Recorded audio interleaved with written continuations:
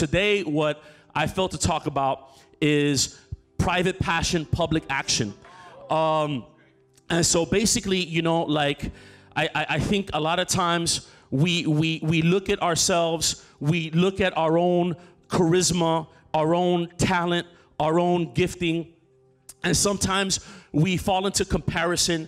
In fact, social media in today's day and age, 2020, right, is compare and contrast, or comparison on steroids. It's the worst comparison has ever been. I mean, like Pastor Juan and many of the pastors have been saying, this is a season and a time where we have to fall in love with God. This is a season and a time where we have to fall in love with God, because if we're not going to be in love with God, we have so much distraction and so much entertainment and so much information that it can easily pull us away from where God wants us. So we're in this time where we're comparing ourselves with others, and a lot of us, we feel like maybe we're not as charismatic, or maybe we're not as articulate, or maybe we're not as educated, and maybe we feel like we're not equipped enough to be able to be used by God powerfully. But see, Apostle Paul, he said, I count all these achievements, all the achievements that we were taught to admire. And I'm not saying that some of them are not good, but Apostle Paul said, I count all these achievements, being a Roman citizen, being a lawyer, being of the tribe that he was from, a prestigious tribe, being the one that follows the law the most. I mean, there you go. How does he know he followed the law the most if he didn't compare himself to other people? If he didn't compare himself to other people following the law, how did he know that he followed the law the most? And he counted all those things as waste, because he knew that his natural abilities were going to get in the way of the supernatural coming and swooping down and manifesting through him.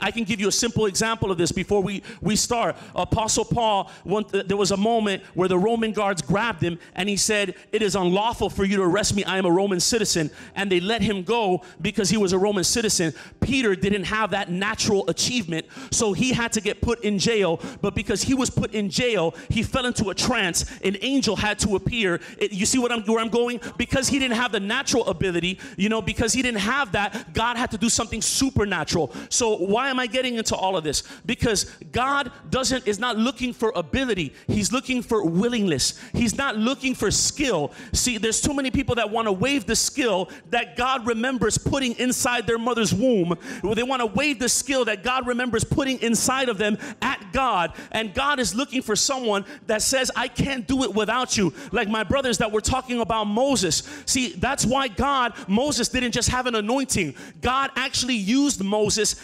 He used his mortality. He used his humanity to express his Godhead. He used his mortality to express his sovereignty, which is way beyond any anointing, because of how small Moses was. Because Moses said, I can't do it, point blank, period. And the Lord says, well, I guess I'm going to have to do everything up in here. And the Lord went and did everything up in there.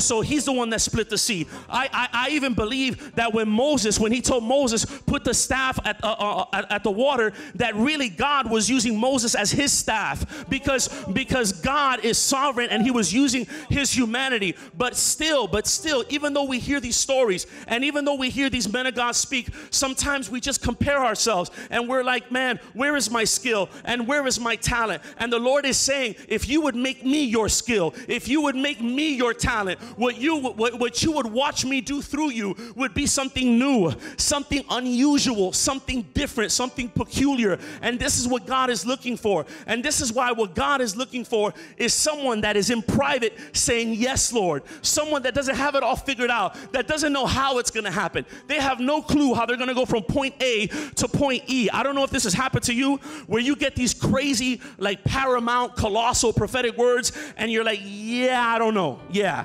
I don't know how that's going to happen.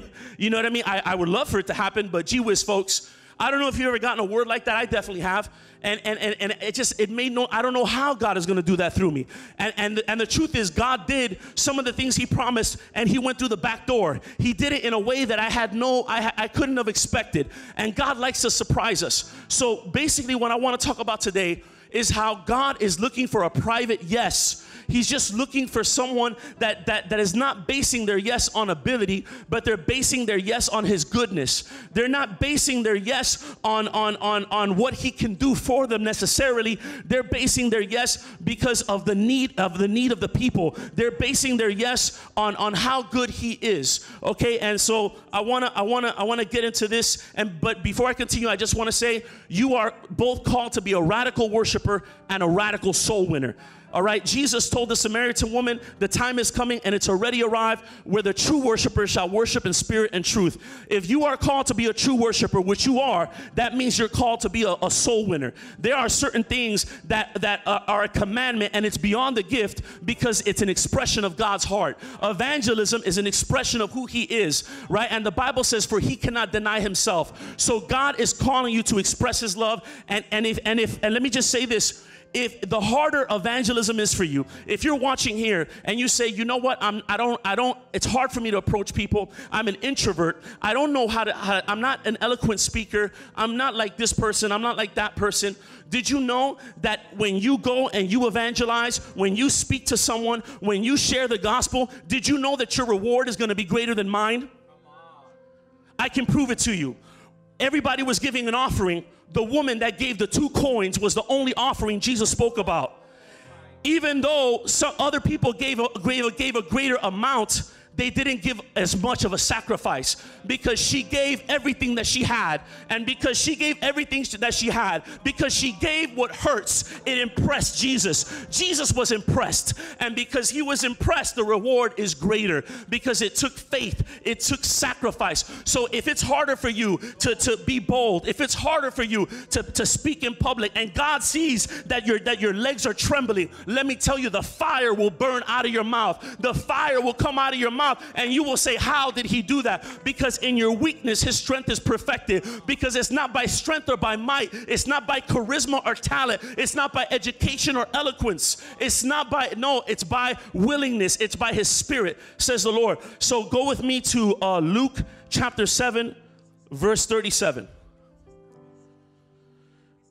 And I'll go ahead and read. You can read with me. You can write it down.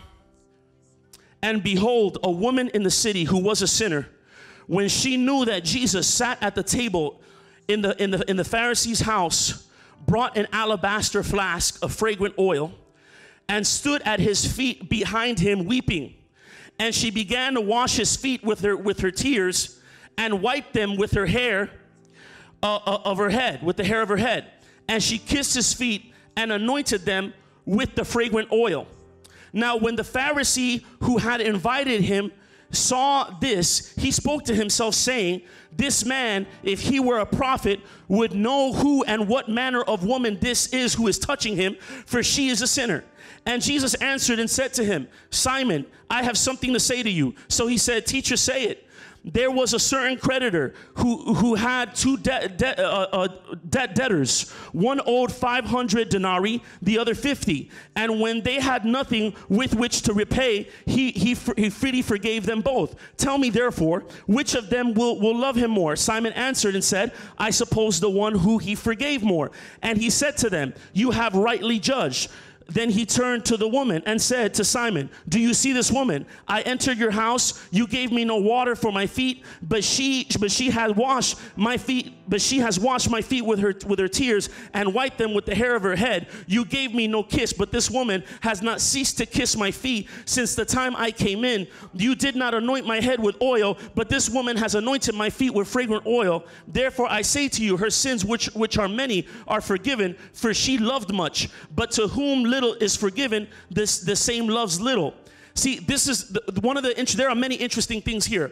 One of the interesting things here is that, first of all, Jesus is using what this woman did as an example to rebuke his own disciples that have been walking with him, watching him do miracles. Okay? So his own disciples were unwilling to do what this woman went ahead and did. Okay? And he was using her as an example. Another thing that's interesting is she had no fear of people speaking bad about her. And there were people already thinking bad about her. There's another version. This one says she's a sinner. There's another version that where Judas was like, what if we could use that money for the poor? There's, you know, they were already thinking bad about what she was doing. But you know what? She had no fear. But another interesting thing is the reason she had no fear was not because of some violent bravery. It wasn't because of some violent chivalry. It was because the only opinion that mattered to her was the only one that ever showed that he cared about her. It was because she let go of her reputation. She let go of her reputation. So it wasn't out of some ferocious boldness that we're used to thinking that God wants to use us with. It was because of a desperation. She was so desperate for this love. She was like, you could think whatever you want to think about me because I am nothing. And Jesus was like, wow, this woman is doing what not even my disciples are doing. And here's another thing that's interesting. The Bible says the hair of a woman is her glory. She was surrendering her glory. She was publicly surrendering her glory for his. She took everything that she had of value. All she had of value was that alabaster box and her hair. That's all she had of value. It was her beauty. She went down and she hid her beautiful face. She hid her face, which was down, kneeling down, and she used her glory as a rag because her righteousness is filthy rags before him, and she washes his feet and with her glory, surrendering to him, and it was this surrender that made her bold. It was this surrender that made her stand out. There's another version where Jesus says she's preparing me for my burial. Some of them didn't even know what he was talking about because worship, it goes beyond the gift of prophecy, because intimacy goes beyond prophecy. Intimacy makes you go beyond your time. You are ahead of your time when you are intimate. That's why like my brother was talking about Moses, the Bible says to my prophets I speak in dreams and visions, but not so with my servant Moses. With my servant Moses I speak face to face and not in hidden mysterious sayings. In other words, there is something higher than being a prophet. There is surrender. When you are surrendered in private, when you say yes Lord in private, when you're like, Lord, without you I'm nothing, all of a sudden he makes you a public example and you weren't even looking for it. All of a sudden you're not afraid of people's faces. All of a sudden you're not intimidated by other people that have been serving in the church longer than you. You're not intimidated by everyone around you because all you know is you felt like you were nothing, and this one person, the Lord Jesus Christ, is the only one that cared about you, and that's all you care about. So everything it gets drowned in the blood of Jesus, everything around you. So, and it also says, another version says, the fragrance of the perfume filled the room. And the fragrance represents the presence of God. Worship filled the room. Jesus was showing his disciples, this is how you worship. In fact, Mary was one of the ones that were the first ones to see Jesus resurrected. Again, intimacy makes you ahead of your time. She was one of the first ones because she believed him, even if it didn't make any sense. She didn't need proof. She knows this is the one that loved me when nobody loved me. This is the one that cared. And this private passion, it bled into public action. See, what happened before is that she was going to get stoned, and Jesus was the only one that came to her defense. And then he said, woman, look, where are your accusers? And he defended her publicly. I don't think this woman was used to being defended. I don't think she was used to being spoken for. I don't think she was used to being honored. So like the Bible says, it says the kingdom of God is like a man that found treasure in a field, buried the treasure in that field, went home, sold everything he had, came back and bought that field. She gave everything she had, and it elevated her to a place of power that not even the disciples knew how to be at yet. Okay, so. And then he said, he who loves much he who is forgiven much loves much. See, when you have these moments with God, I remember when I got saved, unlike a lot of you, most of you know my testimony, or some of you that know me know my testimony. Those that don't, I was mentally ill when I was a teenager, just out of high school. I hadn't graduated, you know. I was diagnosed with mental illness because I did some bad LSD. And I was super depressed. I was on medication for 5 years. I was suicidal. I didn't believe in Jesus because, unlike some of you, I didn't have the blessing of being raised with the Bible. And make a long story short, Jesus came into my life in a radical, powerful, personal way. He came into my life in a way that it wasn't a preacher, it wasn't a persuasive preaching or an eloquent speech, it wasn't somebody being persuasive. It was something powerful, undeniable, spiritual, and personal. And there was a point where someone gave me, they were like, hey, this is just some rock, some Christian rock. Why don't you listen to, check it out, see if you like it. And I went home and I put the Christian rock on just to listen to it. And I ended up falling down and worshiping God and praying and crying for over an hour. When I discovered that love, when I discovered that I can experience that in private, I went crazy, hours every day, every day, every day. And it wasn't because I'm good. And it definitely was not because I'm righteous. It was because I was nothing but lonely and desperate.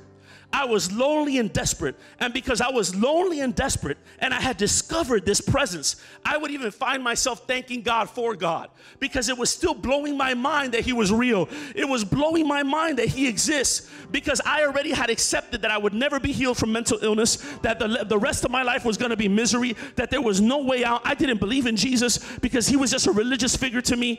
But when Jesus came into my life in such a real, personal, crazy way, I thought that I was going to find the girl of my dreams, and that's what was going to make me happy. And I was dating more than ever, and I was more empty than ever, until Jesus came into my life. And when he came into my life and I started to experience that love, I held on to that love with everything that I had. And I don't even know how, out of nowhere, I would be in the street, I would be with people, and I would quote the Bible, and I would quote the Word of God, and people thought I had been saved 2 years, a year and a half, and I had just gotten saved 2-3 months ago. And it was because not because I was good. People were looking at me like I was powerful, but me and God knew the truth. Me and God knew there was nothing powerful there. It was nothing but desperation. It was nothing but loneliness. It was nothing but being fragmented. He was the only one that could put me together. Doctors convinced me that there was no way out. I accepted that my life was going to be misery. And then Jesus came and he swooped in and put the pieces together and did the impossible. And so I held on to everything that I had.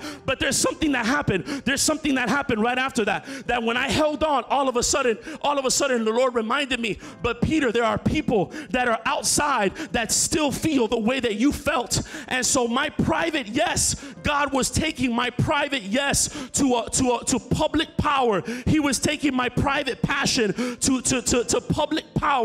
And so that's why I'm explaining to you the way the private passion starts. And see, when you have private passion, there is no way to contain it. When you have private passion and God has been good to you, there is no way that everything inside of you is going to say, open your mouth. Everything inside of you is going to say, why? Because you're going to start to identify with others. And I'm going to get into that right now.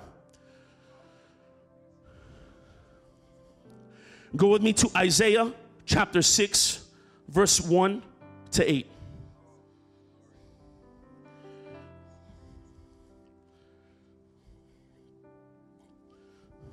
Verse 1 and 8.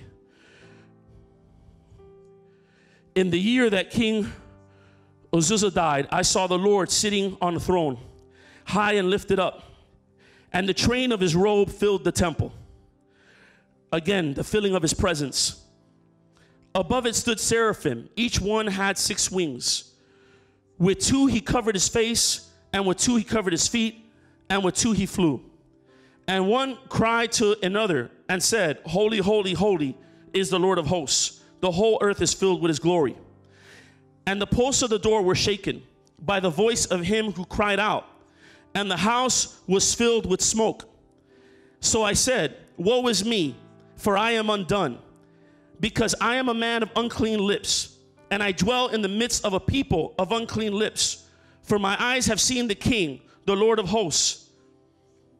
Then the seraphim flew to me, having in his hand a live coal, which he had taken with the tongs from the altar. And he touched my mouth with it and said, Behold, this has touched your lips. Your iniquity is taken away, and your sin purged. Also, I heard the voice of the Lord saying, Whom shall I send, and whom will go for us? Then I said, Here I am, send me. This is the interesting thing. It started where Isaiah was in the throne of God, and the presence of God filled his throne. The glory cloud, the Shekinah glory filled his throne.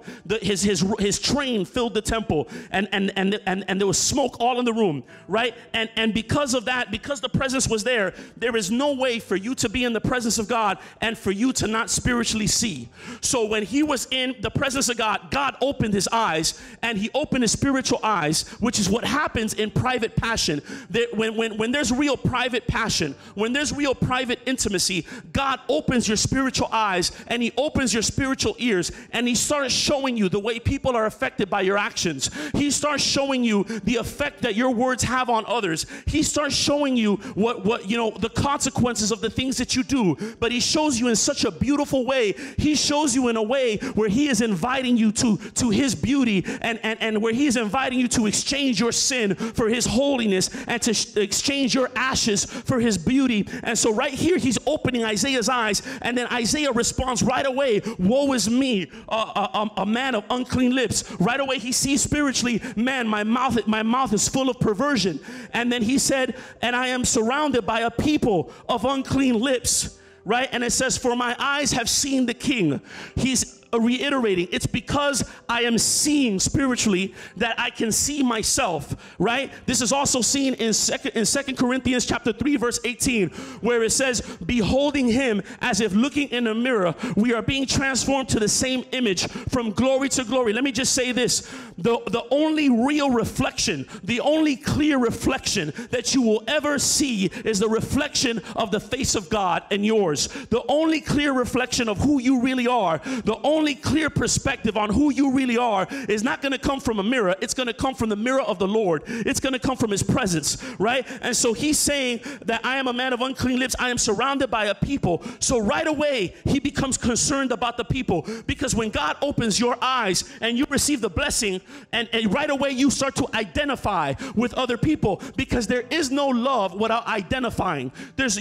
You cannot love someone that you do not identify with, right? And I'm going to get into that right now. So he says, and I am surrounded by a people with unclean lips. So God is showing Isaiah the need of his people. And then he says, who will I go? I've taken away your sin now. So now that I've taken away this sin, who will go? And he says, Lord, send me. His private passion with the Lord, this encounter with the Lord, it caused him to identify with the Lord more than he already had. And then that immediately causes him to identify with the people that he came out of more than he ever had. And now, see, when you don't identify with someone, you can sympathize with them but walk away. When you identify with someone, you have to act. You can't walk away anymore, because you see yourself. When you see their pain, you see your pain. When you think of them going to hell, you're like, they're just like me. That's like me burning forever. I have to do something. Let me start with getting on my knees and crying out for them, because you start to identify. This is why the Bible says, love God with all your heart, soul, and mind, and likewise love your neighbor as yourself, because the more you fall in love with God, the more you identify with him. The more when you hear his word, you identify with it. The more your life is entangled in his, and the more you start to identify with the people around you. You can't just religiously sympathize anymore. Now you have to do something about it. So Isaiah said, Lord, send me. And this moment, this private passion became public action. And this is why I'm even reading from the book of Isaiah, because this book is part of his public action that will echo in eternity forever, because he said, yes, Lord. And what we don't know is that God takes that private brokenness. He takes that brokenness. He takes those that say, Lord, I'm nothing. Lord, I can't do anything without you. Lord, I'm nothing special. God takes those and they become famous in the eyes of the Lord. God takes those and he fills them with his glory, and then he never forgets them, and their name will be forever known in eternity. Mary did not know when she was doing that I would be quoting her this day. She just did it out of an expression of love. She did not know, she had no clue that she would become an example for many, many teachings to come. Isaiah had no clue that he would be an example for many teachings to come. He was just responding to the touch of the Lord and said, God, I have to reach out to the people. That's why the Bible says, if you say you love God but hate your brother, you are a liar. What does that mean? How do you identify with me but you don't identify with what I identify with? How do you identify with me, but you don't identify with what I identify with? The Bible says if you're able to take the evil out of the good, you will be just as my mouth. If you're able to take the good out of the vile, you will be just as my mouth. Why? Because that's what God does with you and me. He takes the good. That's what he does with humanity. He takes the good. So God, when we look into the mirror of the Lord, when we have these encounters with the Lord, when we have these moments with the Lord, God causes us to see him, and then he causes us to see ourselves the way he sees us. And then when we are able to see ourselves the way he sees us, we start to see others the way he sees them. And then when we start to see others the way he sees them, we will say, Lord, send me. And when we say, Lord, send me, he's going to equip you, because the Bible says he gives seed to the sower. It doesn't say let he who has seed sow. No, it says let the one that has no seed, that says yes, be filled with seed. He gives seed to the sower. The one that says yes, Lord, is the one that gets anointed. A lot of us are praying for anointing. A lot of us pray, God, anoint me. But let me tell you something. One of the fastest ways to get anointed is soul winning, because it's the business of the Father. And when you go out and you're doing his business and you're doing what is valuable with him, this is why in the Bible, God always compares souls to money, so that we will understand that souls are his money. Souls are the most valuable thing to him. Souls are his treasure. When he says, do you not, if you have 99 coins and you left one behind, would you not go after the one coin? He goes, and I am the same. I leave the 99 behind to go after the one, so that we would understand that we are his treasure. People are his treasure. And when people are his treasure, we're going to do the Father's business. The Father's going to equip us. There's going to be fresh word in our mouth. There's going to be fresh anointing on us. God is going to manifest in extraordinary ways. And we're going to get into that right now.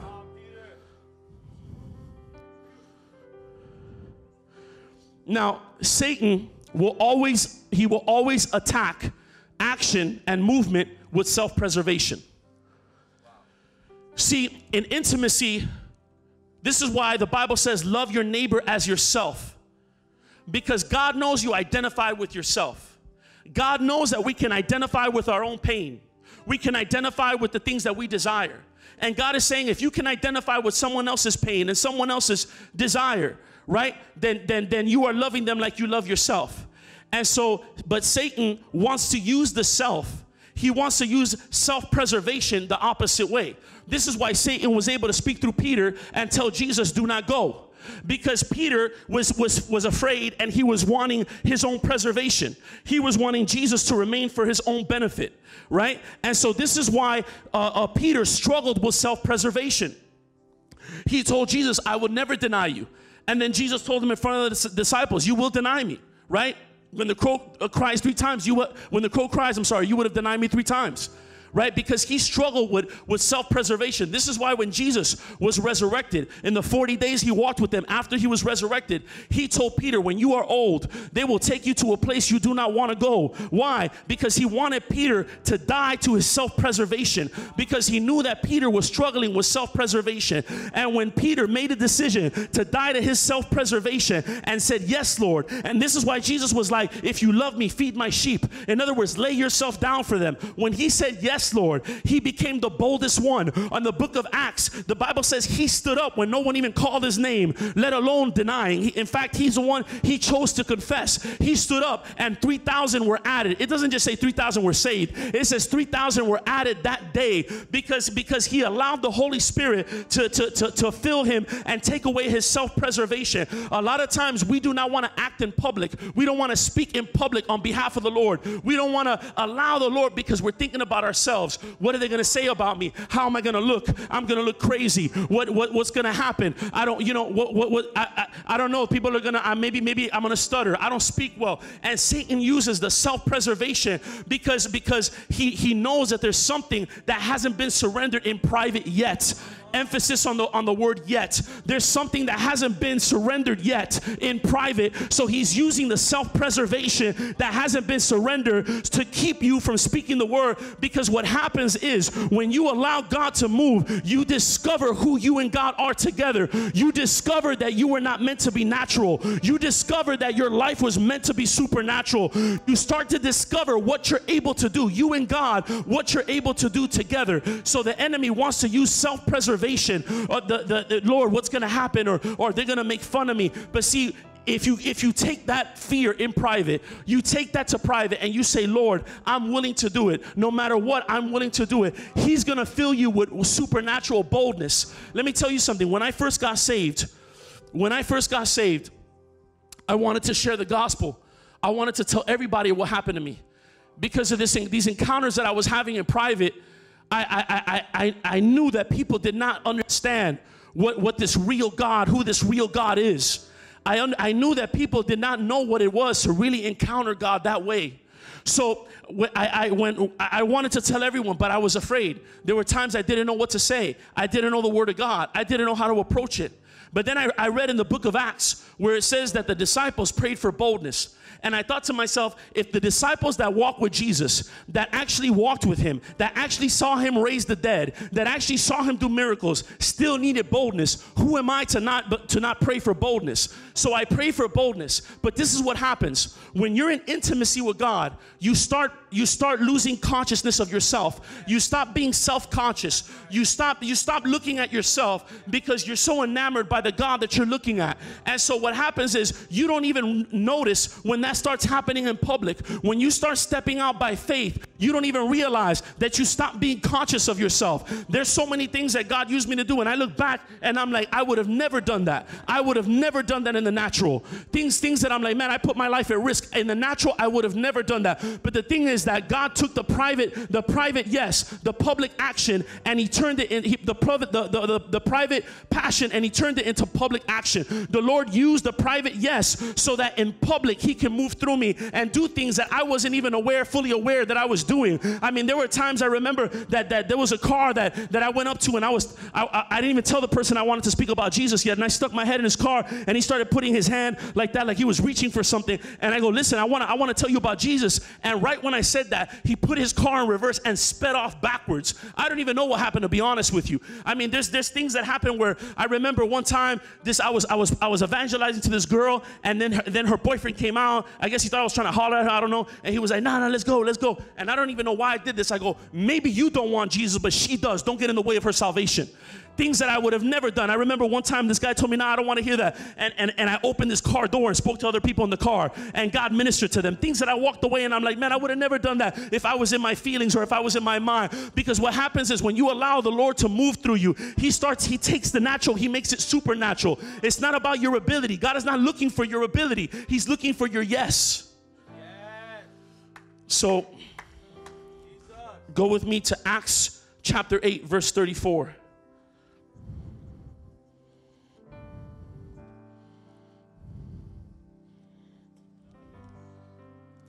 You guys can read it if you want.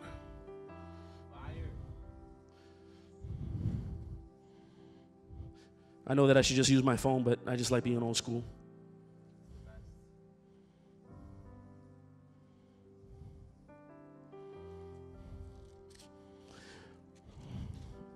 See, and I want to say this before I read. I want to say this.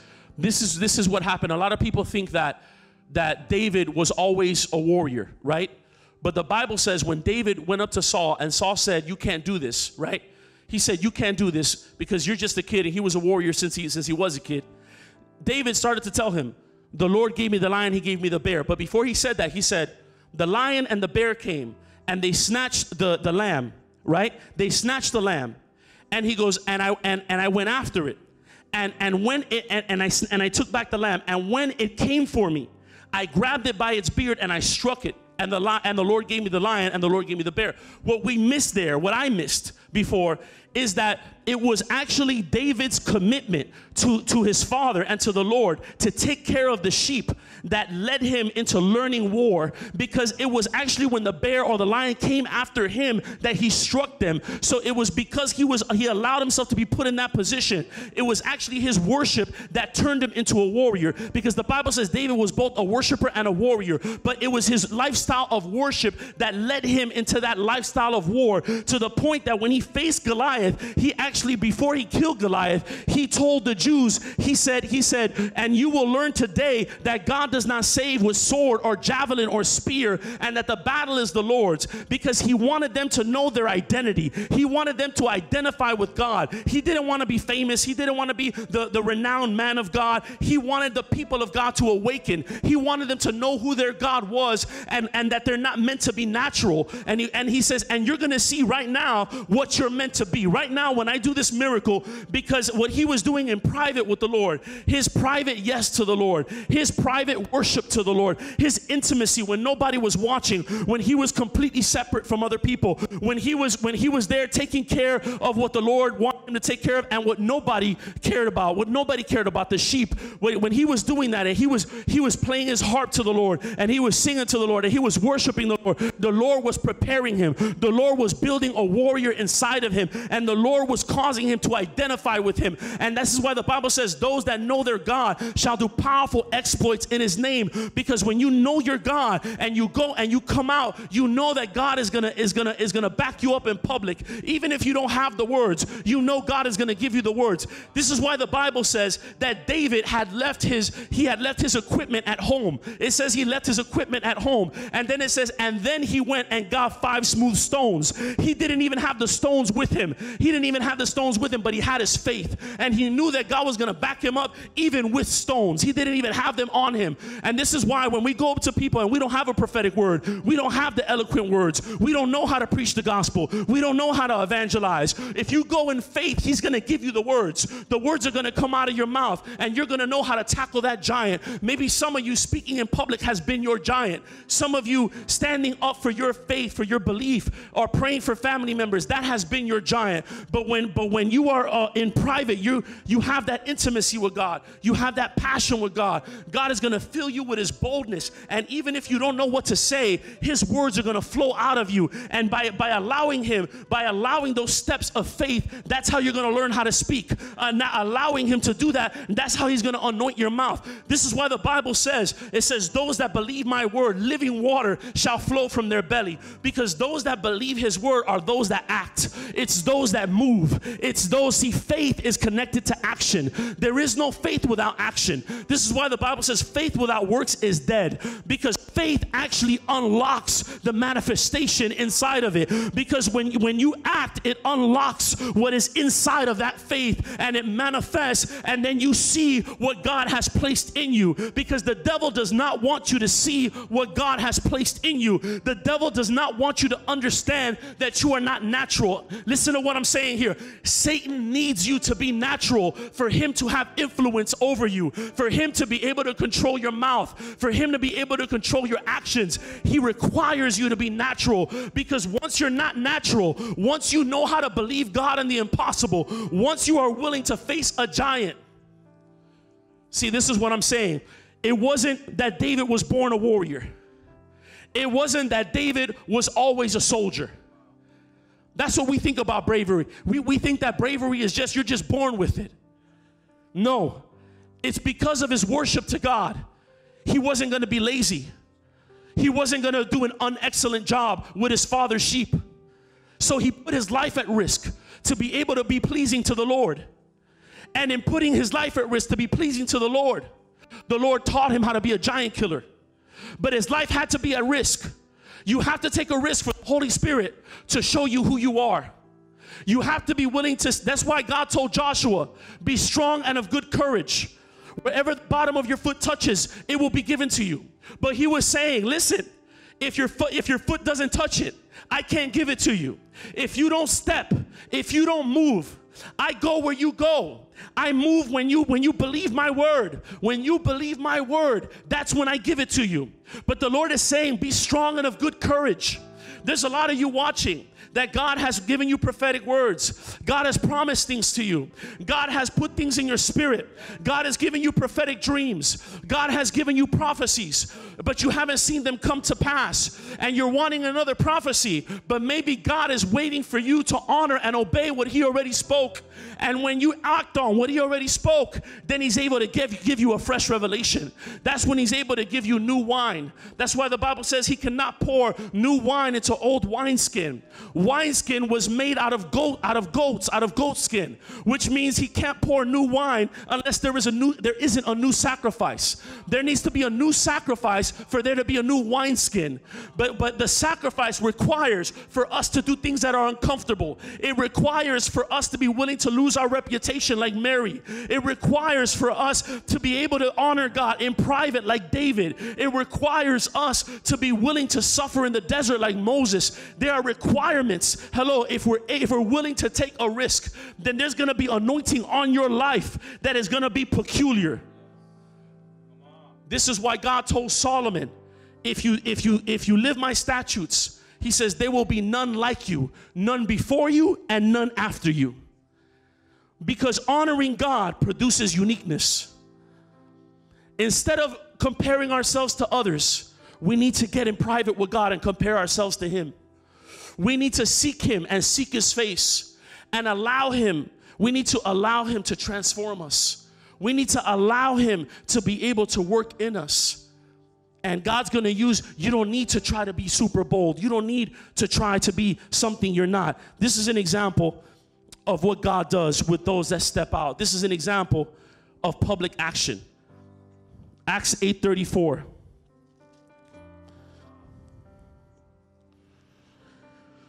So the eunuch, so what happens here is the angel of the Lord came to Philip, and the angel of the Lord told Philip, go and preach, and there will be a eunuch, right?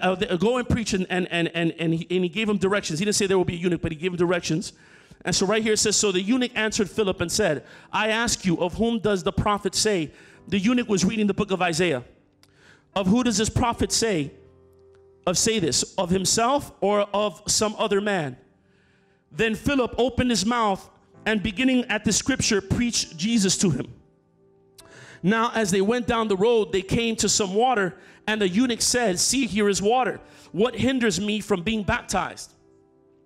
Then Philip said, if you believe with all your heart, you may. And he answered and said, I believe that Jesus Christ is the Son of God. And he commanded the chariot to stand still. And both Philip and the eunuch went down into the water, and he baptized him. Now when they came up out of the water, the Spirit of the Lord caught Philip away, so that the eunuch saw him no more, and he went on his way rejoicing. But Philip was found at Azotus, and passing through, he preached in all the cities till he came to Caesarea. See, here what happened is Philip obeyed the voice of God and went and baptized this man. And when he baptized this man, he came out of the water and he was in another city. God transported him. What is my point? There is an aspect of who God is that you will never experience outside of evangelism. There is an aspect of who God is that you will never know. There is an aspect of His personality.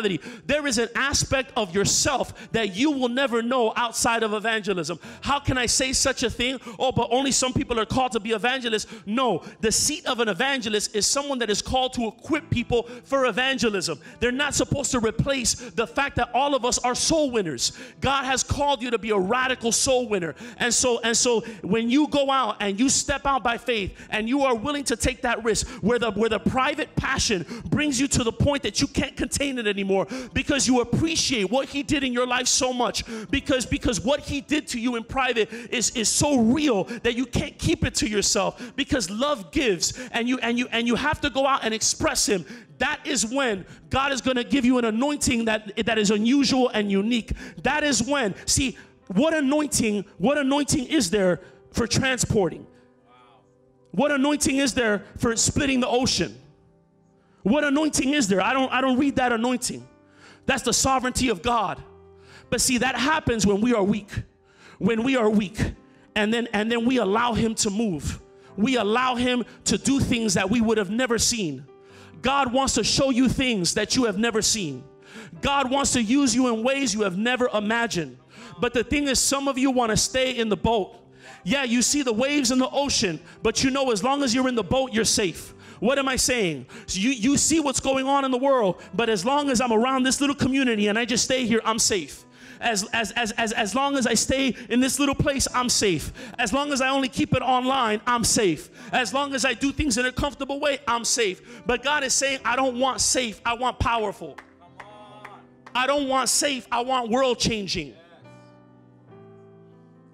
We can't change the world and stay safe. We have to be willing to take a risk. And go with me to Hebrews 11:30. This is my last scripture.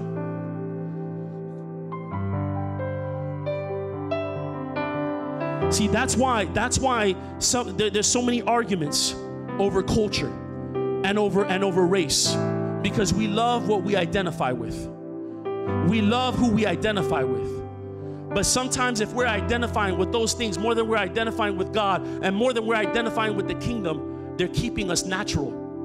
And they're keeping us from our true identity, which is supernatural. Hebrews 11:30.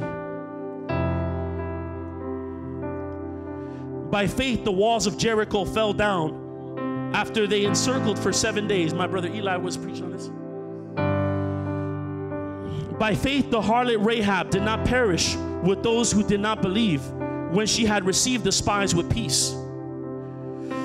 And what more shall I say? What more shall I say?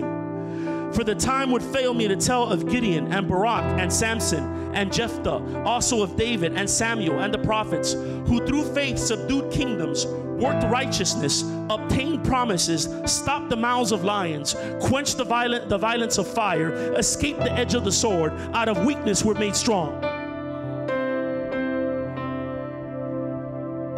It doesn't say God used their strength. It doesn't say, and these were mighty men. It does not say that. It does not say, and these were mighty women. It does not say that. It says they were weaklings. Out of weakness, they were made strong. But because they didn't make themselves strong, because I made them strong, their strength will forever ring in what some call the Hall of Faith. Their faith will be forever known. And if you keep reading, it says, and the world was not worthy of them. Because faith is preparing for the world to come, and it doesn't respect this world that's perishing. They were living in eternity already. Their eyes were already on eternity, and the world was not worthy of them. God is calling you in such a way that the world will not be worthy of you. But the devil does not want you to know this. He doesn't want you to know how valuable you are to God. He doesn't want you to know the problem that God predestined for you to solve. He doesn't want you to know that you are a specific weapon in his hands, and that nobody can replace you. Nobody can do what you do. So I just want to repeat that one part. They quenched the violence of fire, escaped the edge of the sword, out of weakness were made strong, became valiant in battle. They became valiant in battle. Turned to flight the armies of the aliens. They became valiant in battle. God will turn our weakness. When we surrender our weakness in private, when we choose private passion, God responds with that's why the Bible says, blessed are the poor in spirit, for theirs is the kingdom of God. When you're poor in spirit, meaning that you know you need God, he gives you his kingdom. He lets you move in his power.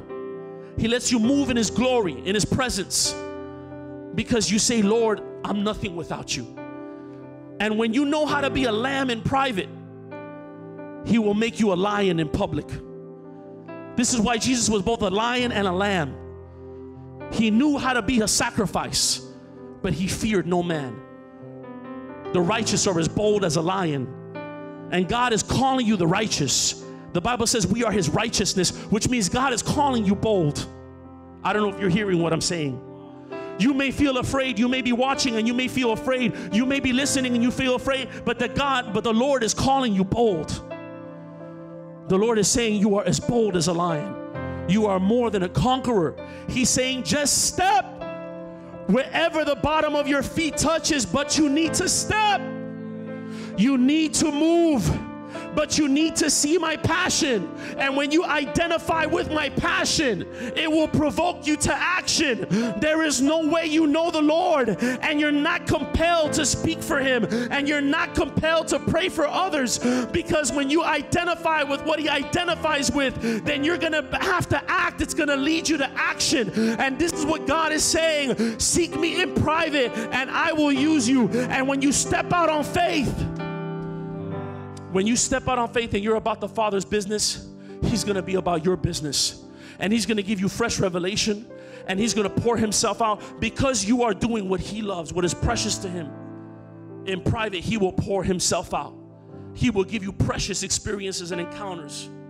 When you are consistent, when you are willing to step out and be used by God, God is going to show you that he meant you to be extraordinary. The devil needs you to be natural. Why did Satan tempt Jesus? Why did he tell him, if you're the Son of God, turn this rock into bread? What anointing turns rock into bread? How did Satan know that he was able to do that? Because the only thing that has made us natural is sin.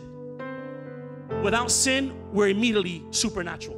We're automatically supernatural. So when we're intimate with God, the supernatural is going to flow out of you. It's going to flow out of you. Your cup is going to run over. It's going to spill out. It's going to spill on people. It's going to change lives. The mouth of a righteous, the righteous is a well of life. People's life is going to spill out on people. There's going to be growth. Where there's life, there's growth. And this is what I'm ending with here. The Bible says, Jesus, when he turned the water into wine, he said, I saved the best wine for last. He said, you drink the best wine first. But assuredly, I say to you, I saved the best wine for last. And by this he was saying, he said, the latter rain shall be greater than the former. He was saying that there is going to be a revival greater than the book of Acts. That he is not going to end this. He's not going to return. In fact, the Bible says that he tarries his return so that more will repent. He's not going to end this without saving the best for last. Without saving the best wine. And what is wine? Well, wine helps us digest the bread, which is the word. He saves the best wine, the best revelation. He saves it for the end. He said, John the Baptist, he said, no greater man has come out of the womb of a woman than John the Baptist, meaning that John the Baptist was the absolute best of the old covenant, and he ended the old covenant with the best. So he's going to end with the best revival, the most powerful. And I don't know about you, one way or another, I am part of the beginning of the end. And I declare that Collab 2020 is part of the beginning of the end. If you are hungry, you are part of the beginning. All God needs is hunger. That's all he needs. The Bible says wisdom has set her table. She has prepared her bread and mixed her wine. All he needs is your hunger for that table. And to be like Isaiah and said, Lord, I am here, send me.